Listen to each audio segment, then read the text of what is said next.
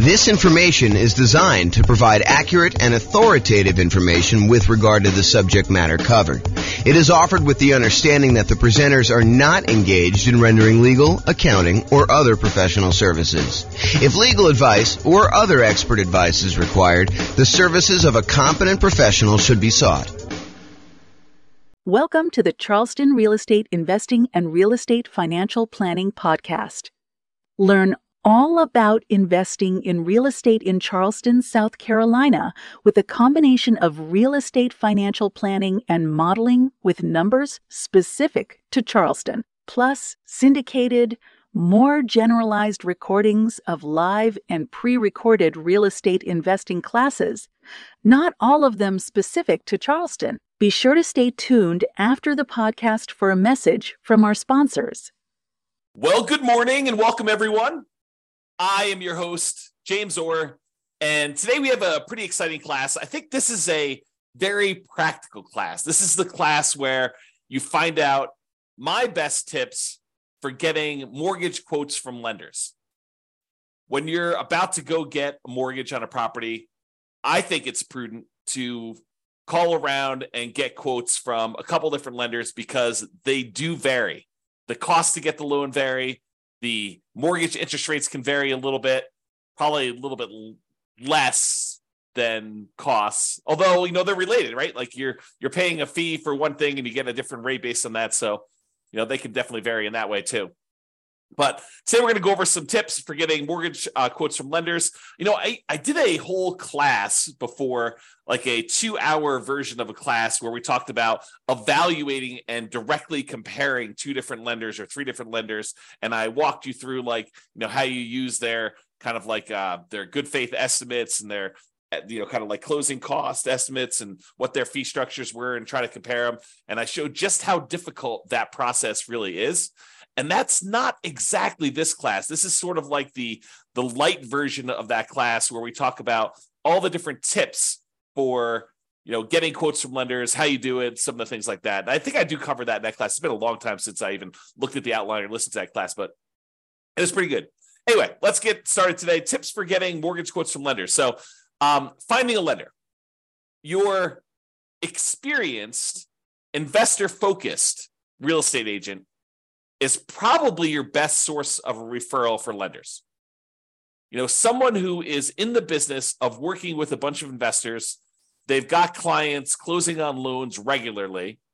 They probably know, maybe not the best, right? Because they may not have experienced the best, but they probably have some pretty good lenders in their queue of lenders that their clients, their investor clients have used and have had good experiences with. And especially when you have some clients that are, they're like the type that will call 34 different lenders to get all the different quotes. And they'll say, okay, I've narrowed it down to these 3. They're all really similar. I think I like this guy best. That is the type of client that can help a real estate agent sort through a very large list to do that. And then, of course, the agent has the benefit of saying, hey, look, I can't say that this is obviously the best lender, but this is a good lender that my clients have had good experiences with, and not saying that you won't have, the unusual, weird experience with them, but overall, I think they've been really good. Okay. So I think getting a referral from your real estate agent, a experienced investor-focused real estate agent, is probably your best source. I think your next tier for finding a lender is attending a local real estate investor meeting, meeting lenders there or meeting lenders on your own, other real estate investors that asking them, hey, I know you just bought this rental property. Who'd you end up using for a lender? Tell me about the process. Who'd you interview? What'd you find out when you interviewed them? Who had the best rates? Who was going to give you, some extra help or they were a good resource for different things. They all can be good sources of referrals for you to find great lenders. You can also call, multiple banks and or mortgage brokers, cold call them. A lot of them are advertising, but I think you will find that real estate agents and kind of other local investors are going to be your best source there. Now, realize, I want to point this out because I don't think a lot of folks realize this and understand how big of a deal it can possibly be. Not that this comes up that often. I want to do 2 simultaneous things for you. Number one is I want you to realize just how significant of a consequence this can be for you. But then I also don't want to scare you because it doesn't happen that frequently at all. But it's a good reason to understand why you may want to put a lot of weight into this lender and not maybe use one of these random people you've never talked to before to save $50 or $500 or even $5,000, because it could be pretty rough for you if things don't go your way. And I'll explain this here in a second. So when you go and you buy a property, you as the buyer are under contract with the seller of the property as another party of the contract. What you will notice, though, is that the lender typically does not sign the contract. Why doesn't the lender sign the contract?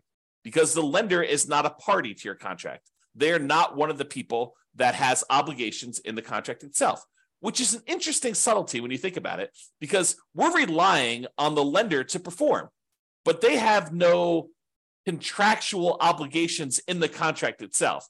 Now, if they really poop the bed, could you probably go after them? And, especially if you actually had harm, could you go after the lender and say, you didn't perform to this? And depending on what the reason was for them not performing, could you maybe have some recourse? Sure, maybe you could do that. But I don't think it's as clear cut as that most of the time. So the reason I'm making this as a point is if the lender that you choose, and it's your choice, you choose the lender, right? You as the buyer choose the lender.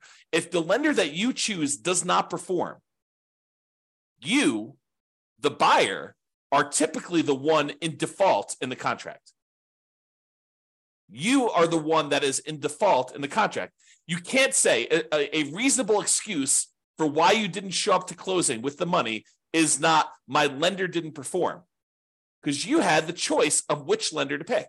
You were supposed to do your due diligence. You were supposed to, check them out, make sure that they were the one that, could get you good rates and could actually perform on the contract that you're in. You can't use the lender as an excuse for you not showing up with money. And if you put up a large earnest money deposit on your contract, you could be at risk of losing the contract. And most of the time, and in a normal market, you're working with a seller and the seller really wants to sell and they really want to sell to you because, they had the property on the market for 180 days before you came along and you made an offer and you guys came to an agreement and you've already gotten through the inspection and you've kind of negotiated all the stuff you needed to negotiate. And they feel like, hey, look, I just really want this thing to close. I don't want to go through all this again and have to start over. That would be another 180 days. And, maybe I'm going to get less for my property. And maybe, someone else coming in is going to want to inspect me harder. And, all this other stuff could come up. I don't want to deal with that. I really want this buyer to close. If you and your lender screw up and the lender you pick doesn't show up with money for whatever reason, there could be lots of reasons for them to do that, but if they don't show up with money, your seller may decide, hey, look, how quickly could you get it done with another lender? And they say, okay, we'll extend for 7 days or 10 days or 14 days, however long it takes you to get your other lender and have them do a rush to get everything they need to do in order to close. However, the seller is not required to do that. Seller is not required to do that. And imagine a different market where the seller had 20 offers, you outbid everyone else, and maybe the day after they accepted your contract, someone else calls them and says, hey, sorry, I just noticed the property. I really, really want it. What was the winning offer? Your agent or the seller tells the new buyer, the 21st buyer that came along, what the winning offer was. And that particular seller's like, oh, had I only known, you would have offered me $5,000 more than this other guy. Well, if this one falls out, then, you could definitely have it for $5,000 more. And the guy's like, that would be great because this is my perfect property. How willing do you think the seller is in that particular case for them to give you an extra 10 or 14 days if your lender doesn't perform? I think it's less likely. And then you're out your earnest money because it's not like the earnest money, you get that back if you didn't perform, all the way up to closing. A lot of times your deadlines, all your deadlines for making sure your lender is in place and you've approved your financing, that's usually not the day of closing. That's usually a couple of days before. And it may vary a little bit market to market, depending on what is customary in your market. But in a lot of markets, it is like your deadlines, your last deadline to object on something are a few days before closing because the seller is wanting to make decisions based on you moving forward. They need to know that, hey, look, you're good. I'm ready to go. I'm showing up at closing and everything's good to go there. So realizing that using a random lender gives you a random chance of closing. That may be that they'll perform, but they may not perform. And remember, the lender is not typically a party to the contract. You as the buyer are, and you choose the lender. If the lender doesn't perform, you are in default as the buyer, not the lender. Okay. Now we have that entire separate class I mentioned on evaluating mortgages and comparing lenders. So I'm going to put a link up to that here in the show notes, or in the kind of like panel for coaching clients, stuff like that. All right. So let's talk about some tips for calling lenders.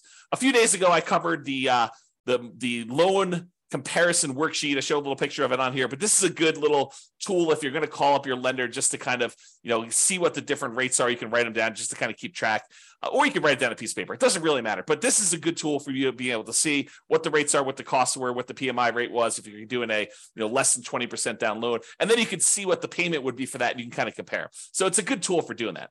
So if you're going to call multiple lenders, and not every one of my clients would call multiple lenders, right? Sometimes it's a lender that they've used before, and they're like, look, they have all my stuff.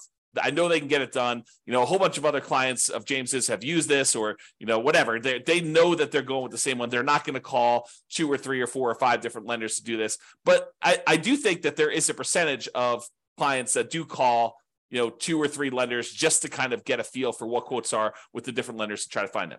So if you're going to do that, you're going to call lenders and try to compare quotes, ask for the rates, and do that on the same day. You cannot do a valid comparison if you call one lender on Monday, one on Tuesday, and one on Wednesday. It's not the same. Rates change every day. So you can't compare Monday's rates to Tuesday's rates, or Tuesday's rates to Wednesday's rates. And I happen to see someone who is on the webinar right now who had a very interesting experience like this, where we were in the election period, and they were looking at a property, and they were pretty comfortable in the rates that they were getting. And then they called their lender on the next day, and there was a lot of chaos going on in the marketplace, a lot of uncertainty, and the rates had changed a lot. So imagine you had called one lender on one day and you called another lender on another day, and those rates were vastly different, not necessarily because the lender was more expensive. In fact, the one that had the higher rate may have been the cheaper lender, but because the rates themselves had changed. They can change a lot day to day. So you have to call them all on the same day of doing that. Okay. Now, when you call the lender, a lot of lenders, not all of them, but a lot of lenders are going to want to pull your credit score. They're going to want to tell you, look, in order for me to give you a valid rate, I'm going to need to know your credit score. And that is true. It is true that in order for them to give you a valid quote and estimate cost, everything like that, they're going to need to have your credit score to do that when you finally do the loan. But when you're calling around to 1, 2, or 3 or 4 lenders, you don't necessarily want all of them paying your credit report all at the same time. And so for that reason, what I would recommend you do is, tell them, look, either have the first one do it so you know your credit score, or use one of these services where you can estimate and hey, look, my credit score is 785. So why don't you just give me quotes for stuff above 760? Say it's 760 or better, or use 760. And I'm pretty sure that I'm going to be above 760. And so you can just kind of get a comparison of everybody at a rate. So either you tell them, kind of what you estimate your score to be, and say, look, if I decide to go with you, we'll verify my credit score then. Right now, I just really want to get a feel for how your rates and fees are. And then if I decide to go with you, then we'll do that. So I'm telling everybody my credit score is 760. Let's go ahead and get rates at those. Then they'll pull rates at 760, and they will figure out what the current rates are and current costs are for someone who has a 760 credit score. In general, I only let the lender who is going to actually do my loan pull my credit, partially because I lock my credit down. And I don't want to have it open at this period of time either. Okay. So only the one that you choose. If you don't know your credit score, have your first one pull your credit if you want to do it that way. And then maybe you have it ping twice, which isn't going to be that big of a deal. The credit reporting companies, they understand when you're shopping for things, sometimes you'll have more than one soft pull on your credit for that. Okay. So tell the others that you're calling when you're doing the comparison what your score is. And if you decide to use them, you'll have it pulled then. Then ask questions that are important to you. And I'll give you some ideas of questions on the next couple slides of things that you may want to ask. Now, I want to warn you. You really don't want to go and interrogate your lender. You don't want to go and say, tie him to a chair, put the little bag over their head and waterboard them and say, answer these questions, answer all of them right now. And you don't want to do that. You really want to ask the most important questions that you have for your lender and to get the information you need to be able to make a good comparison. And I think what tends to happen is we tend to ask more questions to the lender that we are likely to choose. If you get quotes from the lender and the rates are like much higher than everyone else, you can ask like 1 or 2 or 3 qualifying questions, but you're really just sort of almost being polite at that point. Really what you want is the one that you are going to pick. That's the one you're sort of verifying all the different stuff with to kind of move forward. Also, rates aren't everything. Rates and fees aren't everything. I totally would be willing to pay a small premium for someone who is going to be much easier to work with, much better to communicate with, maybe add some value in other ways, like helping me improve my credit score, although my credit score is fine. But, if I had some credit blemishes and they were kind of skilled in that area, that is worth some fee. Is it worth, paying 0.5% more on a loan? Probably not. Is it worth $500? Probably. Is it worth $1,000? Probably. $2,000? Yeah, maybe. I think depending on what it is, sure. But I think you need to find like where your comfort level is and what you're willing to pay for. You're not just paying and trying to minimize everything. You're not trying to save and squeeze every little last penny out of the deal. I think that's a penny wise, pound foolish approach to doing this business. Okay. Will they go the extra mile to help you get approved? I've definitely had lenders who have gone to bat for clients in the past with underwriters kind of fighting for their case and their situation. I've also had lenders in the past where we've had some really unusual, wacky things going on with appraisals where they have eaten appraisal costs, some very expensive appraisal costs in some cases, because they wanted that client as a repeat client long-term because they know that they were going to buy a lot of properties. Okay. So just realize that it's not always about minimizing price. All right, let's talk about some of the lender questions just to give you some like tips for when you're calling a lender and you're asking them some stuff here. So one of the things is, what expertise do you offer for putting the financing together? So tell me about your experience, like what sets you apart? Like why are you different from everyone else? And let them kind of talk about it. Let them kind of sell you on why they should do business with you. And then maybe ask them, do you know specifically about financing programs for nomads? I think that most lenders are not going to know what the nomad strategy is. So you may need to educate them. But if they tell you it can't be done, that may not be your lender because it definitely can be done. So you may want to ask them, say, look, here's my plan. This is my strategy. This is what I'm thinking about doing. I'm going to buy a property as an owner occupant. I'm going to move into the property. I want to put, 3.5% down and buy a duplex, triplex, or fourplex if I can. Or if I buy an owner occupant property, maybe I'll put, 5% down or 3% down for the conventional loan. Or if you're, a veteran, you do 0% down, or you're going to buy a rural property, do 0% down.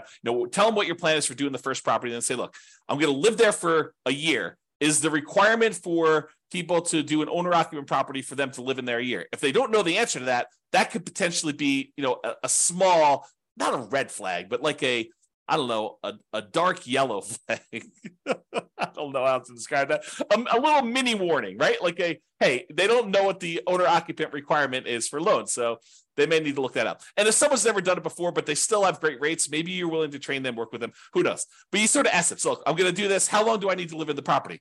You get to live in the property for a year. Okay, great. So after a year, can I take that property, convert it to a rental, buy the next property as an owner-occupant, put 5% down conventional on that one, use the rent that I'm getting on the property that I'm moving out to help me qualify for the loan, and buy the next property and repeat this process. And have them explain to you how the loans work and whether or not you can do that strategy. Get all of your questions about whether they can do the nomad strategy and how it works and how they think about it from them. They are the ones that are going to be your partner. I'm using partner in quotes because they're going to be providing you 95% of the value of the property. They're going to loan you that money, usually for 30 years at a fixed rate interest rate. And usually the interest rate's pretty low in comparison to just things in general. So, they're going to be partnering with you to loan you, in some cases, millions of dollars. You're going to go do $10,000, $500,000 properties. They're probably loaning you $5 million. So pretty serious. So just ask them about, financing programs for nomads, ask them to get some clarity on like how that works, what the kind of hangups would be, maybe even if you know that you're going to use them, don't do this with the people that you're not going to use. But if you're going to use them, they say, hey, let's walk through my situation and let's see what it would look like a year from now when I go and convert this property to a rental. Let's see if I'll be able to qualify. What's my debt to income ratio look like if I hypothetically bought this property and then a year from now I'm getting this amount of rent? Will I be able to qualify for the next one? What do I need to do? How do I need to change things? That's what I'm talking about adding more value than just price, right?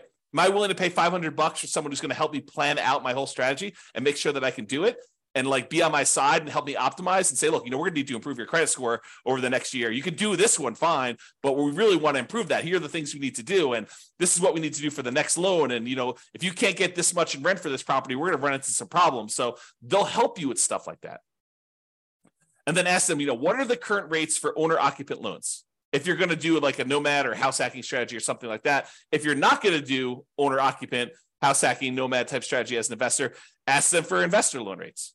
What is the rate for 20% down? What's the par rate? No points. And what is it for, someone with a 720 credit score, 725 credit score, 760 credit score? Okay. What's the difference between 20% down and 25% down today? Get ideas from that. Okay. What are the current rates? And then how many loans can I get as an investor in my own name? And then if you are married and you're thinking about doing more than 10 or whatever the current loan limit is, ask them about loan planning for me and my spouse doing different ones. What if I do one and my spouse does one, then I do one and my spouse does one? And, do we have to have separate tax returns? And, it's not unreasonable if they don't know the answer to say, can you check with the underwriter that you guys use and get back to me? I don't think that's unreasonable at all. You're not doing that for a lender you're not going to use. You're not going to do this as your first pass, but when you start digging deep and you're talking to a lender, asking those questions, I think, become important. Okay. What type of documentation will I need to process the loan? Especially important if you're a self-employed person, because I think that varies a little bit more, but you want to find out from them what type of documentation will you need. Did you have any unusual situation happen to you? Did you just change jobs? Did you just get a promotion? Did you switch companies? Did you have a long period of unemployment? Stuff that could be a factor for you, ask about those things. Okay. I think yesterday or the day before we talked about the common things that lenders will ask for when you go to get a loan, but use that list and verify. What type of down payment will I need to buy a property? If you don't know the answer to these things, if you haven't watched all the financing classes, ask them questions about can I do a nothing down loan program? Do you have down payment assistance programs I could use for buying my first property or second property? Can I do a VA loan? I'm a veteran. Do I have, what do I need in order to do that? What do I need in order to do a rural property USDA loan? Or, what about this 3% down conventional or 5% down? But ask them, if you don't know the answers, ask them for the different loan types and get clarification on, what's the difference between these? What's the difference in rates? What's the difference in that? That's part of what that spreadsheet, the loan comparison spreadsheet, is for. It gives you spots to kind of fill in the blanks, but they may have additional loan products that I don't know about right now, or that have changed since I did this class, or that they just have specific access to. It's unique to them. Okay. So what about fees and team? So about fees, how do I pay you for your service? And in most cases, they're going to tell you, look, you pay this sort of fee when I get the loan or whatever it is, or in some cases, they may charge you an upfront fee or whatever they're doing. But understanding how you pay them for their service and what the fees are, I think it's important. Is there a fee on loans that are closed? I think that's a common way that they get paid. And what is the fee? Is there a fee? It's not written down here, but is there a fee if I don't close?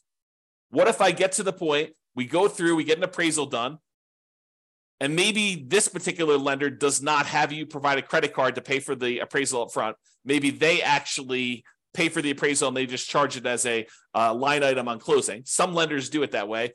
Most lenders, especially most independent mortgage brokers, will ask you to put your credit card in and pay the appraiser directly. Although maybe that varies a little bit market to market. That's something I don't know.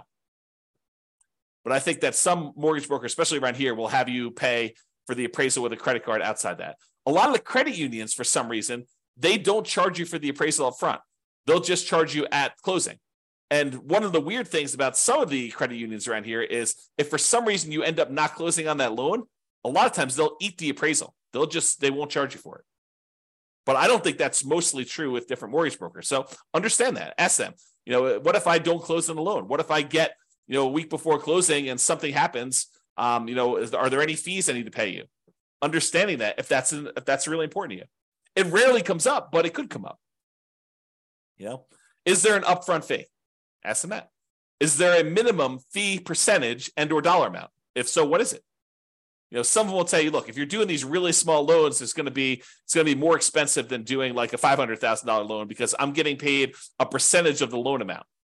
So if you're coming in there and you're buying a $500,000 property and you're putting, 80% down, you only want to get a $100,000 loan, that may be more expensive. What happens if I end up not doing a loan with you? Talked about that. Team, do you have any assistants or staff that work with you that I will be interacting with? You would be surprised. Maybe you wouldn't be surprised, but I think you would be surprised how many kind of setups are such that the loan broker that you talk to, their sole role is salesman. They are out there shaking hands, kissing babies, meeting people, attending meetings.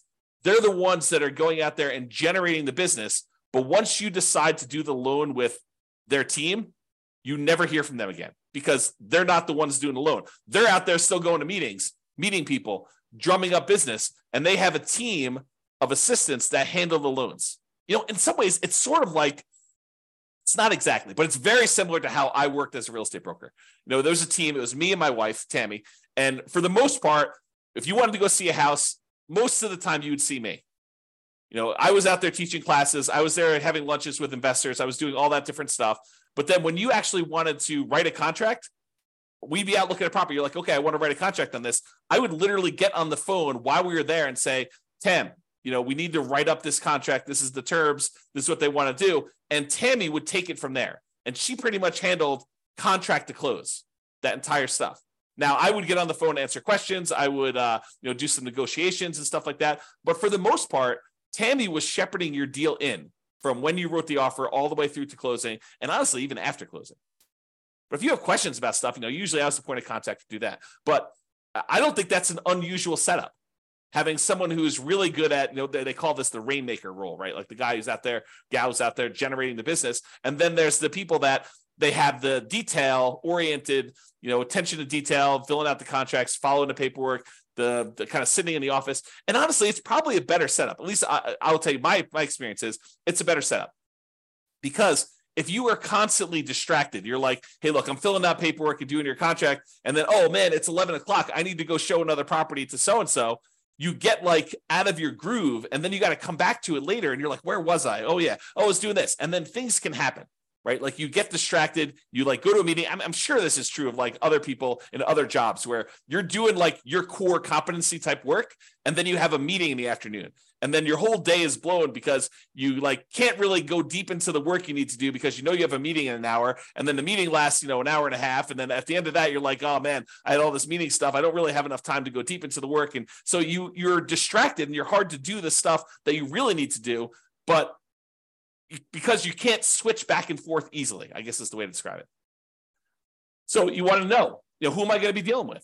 And so in some ways, you want to know if you're going to deal well with them, not necessarily the sales guy. The sales guy could be awesome. It could be like super friendly, friendly with everybody, the kind of like backslapper, really happy, all friendly to be around. And then the person you're working with could be like total meanie who just is like, like not very friendly at all and not very good at answering questions. But I don't know. Not saying that Tammy's that, but that's I've seen stuff like that before. All right. What would I be dealing with you on directly? And what would I be dealing with them on? Just kind of getting some clarity on that. All right. References. So what percentage of your business is from new clients? What percentage is from repeat business? I will tell you this changes over the course of a career. When you're brand new, everything's new. All of it's new business, hardly any of it is repeat. But you get to a certain point, especially if you stop doing business generation things, that the majority of it is from repeat business. Or it should be. If it's not, that's a warning sign, right? What percentage is referred from existing clients? This was a major point for me. Like we had a lot of existing clients referring people.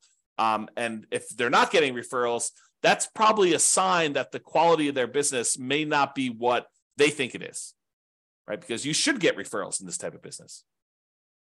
Now, if that's like, if someone tells you, I don't get very many referrals or something like that, it could mean that they're new, which is definitely a possibility. And in a business like this, sometimes people cluster together. Sometimes their clientele is relatively young, new people, and there's not a lot of them necessarily buying houses, as an example. Or maybe it's really, really old people and they're not buying houses. Or, so it's like, you got to understand a little bit more. You can't just use this as a number and make a decision based on this, but it's something to think about. Here's another question. Do you have a few, that means 3 in my mind, existing clients that you worked with in the last 6 months? That does not mean friends from high school. You want recent people, ideally ones that are sort of arm's length transactions, although in this business, it's a lot of people that you know, so it's hard to get truly objective sort of separation that I can call as references. You probably want to get investors, nomad references when possible. Someone who is doing something similar to you. It'd be helpful to understand that. Which goes back to like how we told you about how to find them to deal with. If you find an investor who recommends them, well, then you already have talked to them. You got to get that reference already.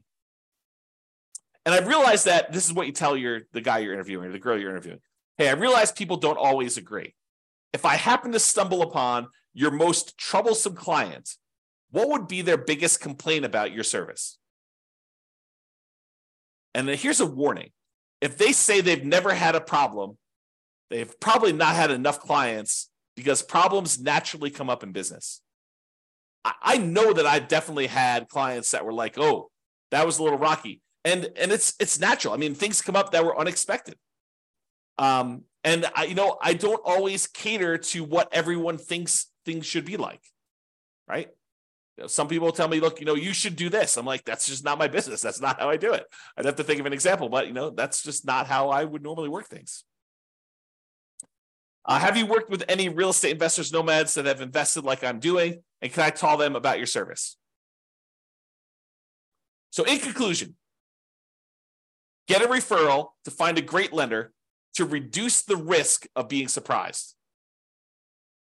That's really what we're talking about. We want to reduce the chance. It's not saying that you will never be surprised, even with a known entity, right? I have a saying, and I'm not sure if it's 100% true, but I think every service provider goes lame at some point. At some point in time, something happens where the wheels fall off because they're distracted, they're trying to grow, they're trying to expand in a different way, they've got staff turnover, they've got personal problems, but there's all sorts of reasons why at some point in time, every person, every service provider, every person this is probably true of every employee, right? Like at some point, something goes wrong and something happens. It is the extreme rare case where someone will have a perfect record and nothing will ever have gone wrong. So what we're trying to do is reduce the risk, not eliminate it. Interview your lender, get quotes all on the same day with the same credit score. And then have a conversation, not an interrogation. Don't waterboard them based on the interview questions and some of the ideas we've given you based on that. Okay? That's all I got. Any final questions? I don't see any. Thank you all for coming. I do appreciate it. Good to see everyone live. Most of the time, we just get people listening to the recording, so it's great to see people live. Thanks, everybody, much, and I will talk to you all soon. Have a great weekend. Bye-bye for now. With home prices up, mortgage interest rates up, and rents up, but not quite enough to counteract the higher prices and interest rates. Cash flow on rental properties in Charleston is harder than ever. Book a call with the Real Estate Financial Planner to apply our proprietary 88 strategies to improve cash flow on your rentals. See the show notes for a link to schedule your call and improve your cash flow today. If you're a real estate agent, lender, or professional in Charleston that wants to help our real estate investor listeners, consider reaching out to learn about collaboration opportunities with this podcast. We'd love to add more value to our listeners by having you assist our investors buy, sell, and finance their real estate investments. See the show notes to schedule a call to discuss collaboration opportunities.